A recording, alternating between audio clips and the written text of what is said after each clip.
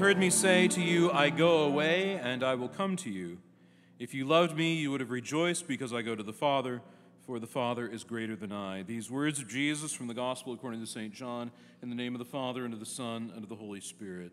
Amen. Please be seated. Today we stand in anticipation of two more great feasts of the church year.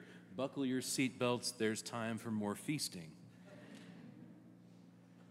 First, the Feast of the Ascension this Thursday, and the Feast of Pentecost, not this coming Sunday, but the Sunday following. These feasts commemorate, respectively, the Lord's ascent to the right hand of the Father and the descent of the Holy Spirit upon the church 10 days later. These two feasts speak to the grace of participation in the triune God which they work. Through the Lord's ascension to the right hand of the Father, human life is brought into the blessed communion of the Trinity. Human life does not sort of drop out of Christ the Son, but is retained, a full human nature at the right hand of the Father. Not far off, but intimately, without reservation. This points to our future end as Christians, the enjoyment of the blessed vision of God forever. That which belongs to the Lord Jesus Christ by nature, fellowship with the Father and the Holy Spirit will someday be given to us by grace. And on the Feast of Pentecost, we remember that gift which we have already been given, that perfect gift of the Holy Spirit poured into our hearts as a pledge of our status as heirs of the kingdom of God and children of a heavenly Father. And to be clear, it is the ascension itself which makes possible this gift of the Holy Spirit on the day of Pentecost. This is often lost in churches today to talk anything about this. As the Lord said this, I tell you the truth, it is to your advantage that I go away. For if I do not go away, the Counselor will not come to you, but if I go, I will send him to you. We are reminded by these twin gifts, the gift of the living presence of God in our bodies as temples and the living presence of the incarnate Son of God at the Father's right hand, that the good things of salvation surpass our understanding. Our understanding almost falls apart. I mean, I love the great paradoxes of ascension. Is Jesus with us or is he gone? Yes. They surpass all that we can possibly desire. This is, put simply, the living water spoken of to the Samaritan woman at the well in John chapter 4. It is water of such quality that the one who drinks of it will never be thirsty again, for it is water welling up to eternal life. This living water speaks to participation in the very life of God. Our reading from Revelation this morning says this, the river of the water of life, bright as crystal, flowing from the throne of God and of the Lamb through the middle of the street of the city. What kind of city has streets with water flowing in the middle? It'd be some exotic place like New Orleans, I'd think. But those are really sewers, aren't they? Yeah, they're sewers, okay. Right there in the middle of life, crystal water for all to enjoy. Water that surpasses any desire that we might have. Also, he says, on either side of the river, the tree of life with its 12 kinds of fruit, yielding its fruit each month. And the leaves of the tree were for the healing of the nations. This healing begins in the waters of baptism, whereby we renounced the dead life of sin and embraced a new and risen life with the risen Christ, being buried in his death and raised to newness of life. It is continued in the Eucharist, whereby we participate in the body and blood of Christ, risen and ascended, being made partakers of the divine nature. And all of this is upheld by the indwelling presence and gifts of the Holy Spirit, who intercedes for us constantly, crying out to the Father with deep groaning. Now, if you're like me, you grew up with all of the emphasis in all the teaching, in all the faith, in all the teaching on the gospel placed on the cross. Now, that is not a bad thing at all. The understanding of the cross at the center of the church's proclamation is a mark of vital and careful Christianity that is careful to uphold all that Scripture teaches.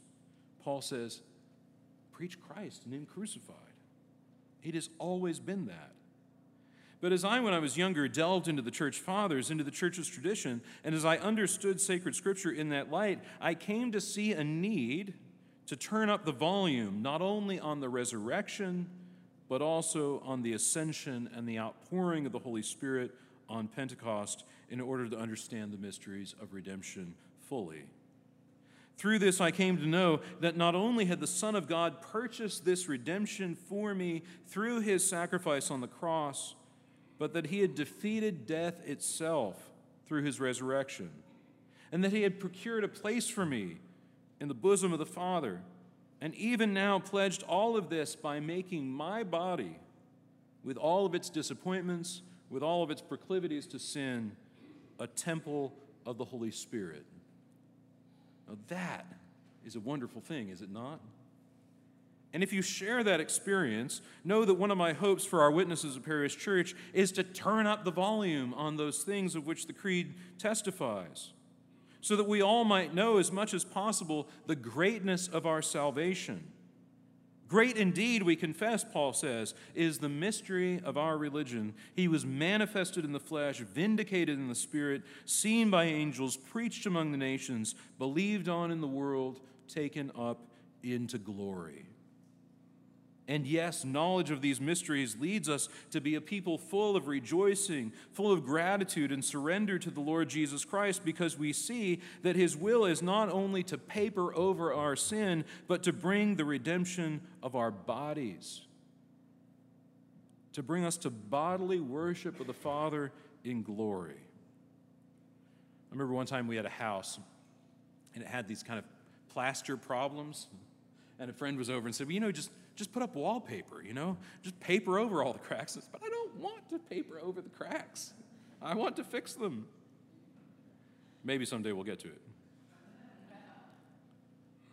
But this is redemption, not to cover over, but to amend, to redeem. That is the vision shown forth to us in the revelation to John today, where he says, there shall no more be anything accursed, but the throne of God and of the Lamb shall be in it. Not far off, in it. And His servants shall worship Him. They shall see His face. Not with spiritual eyeballs, but with real eyeballs. And His name shall be on their foreheads. I suppose they are spiritual eyeballs, but they're also physical eyeballs. This vision is not of a disembodied heaven, but of the servants of the Lamb, worshiping the Lamb with their bodies, seeing His face with their eyes, His name marked on their foreheads. Indeed, that is what we do at every baptism. We mark the cross on the forehead of the newly baptized with sacred chrism, the oil of the gifts of the Holy Spirit, marking them not only with a cross, but with the name of the triune God. Ancient Christians knew just how much this surpassed the paganism of previous generations. Pagans didn't have eternal hope of a redeemed body, redeemed from death. All they could do and all they could hope for was favor with the gods for safety and prosperity in this life. When Paul stretches out his hand to heal that man in today's gospel, it is seen as a blessing from Zeus himself. Because in the imagination of the people, anything good in this life must come from the gods,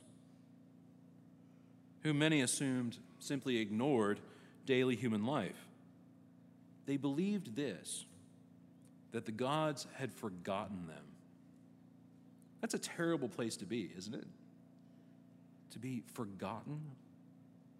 The gospel was good news to them because it not only proclaimed release from the captivity of death, the tyranny of the underworld, but a bodily hope for a full redemption worked by the Creator of all things. It was the good news that God had not forgotten the nations, but had remembered them and indeed come among us. Well, fast forward to today, we witness a culture which has forgotten God. The majority of Christians in American pews are, as Christian Smith told us 14 years ago, essentially deists, believing firmly that the God of all is absent to us here on earth. And when we call upon Him, He only gives us a sort of pat on the back and says it's going to be okay. But is not with us in our affliction, is not with us in our joy, is not with us in daily life, has nothing to do with the created order. The crisis that afflicts the church today is not a crisis of worship or evangelism. It is not a crisis of politics or of marriage and the family. Those things matter, and they matter a great deal, but they're not at the heart of it. Mark Gawley wrote this past week, "The crisis the church in America faces is exactly what Alexander Solzhenitsyn said of the West in his day. We have forgotten God." And I stand before you today and say this clearly. If we have forgotten God, we need to remember.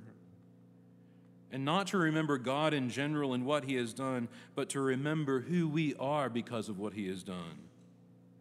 To remember that he himself has remembered us, has not left us to our own devices, has not left us to float the cosmos as orphans, but has taken us to himself, making us by grace what we are not by nature.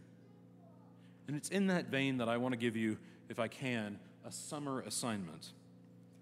The summer assignment is this. If you happen to be anywhere near the place of your baptism over this summer, go visit, make a pilgrimage, remember whose you are and how you got there.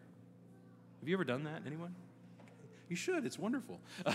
And the second thing is this. Each Sunday, as you approach the altar, remember what Jesus has done for you. And remember what he's doing for you at this very altar, drawing you into his presence, drawing you to be with him, and give thanks for it. In the name of the Father, and of the Son, and of the Holy Spirit.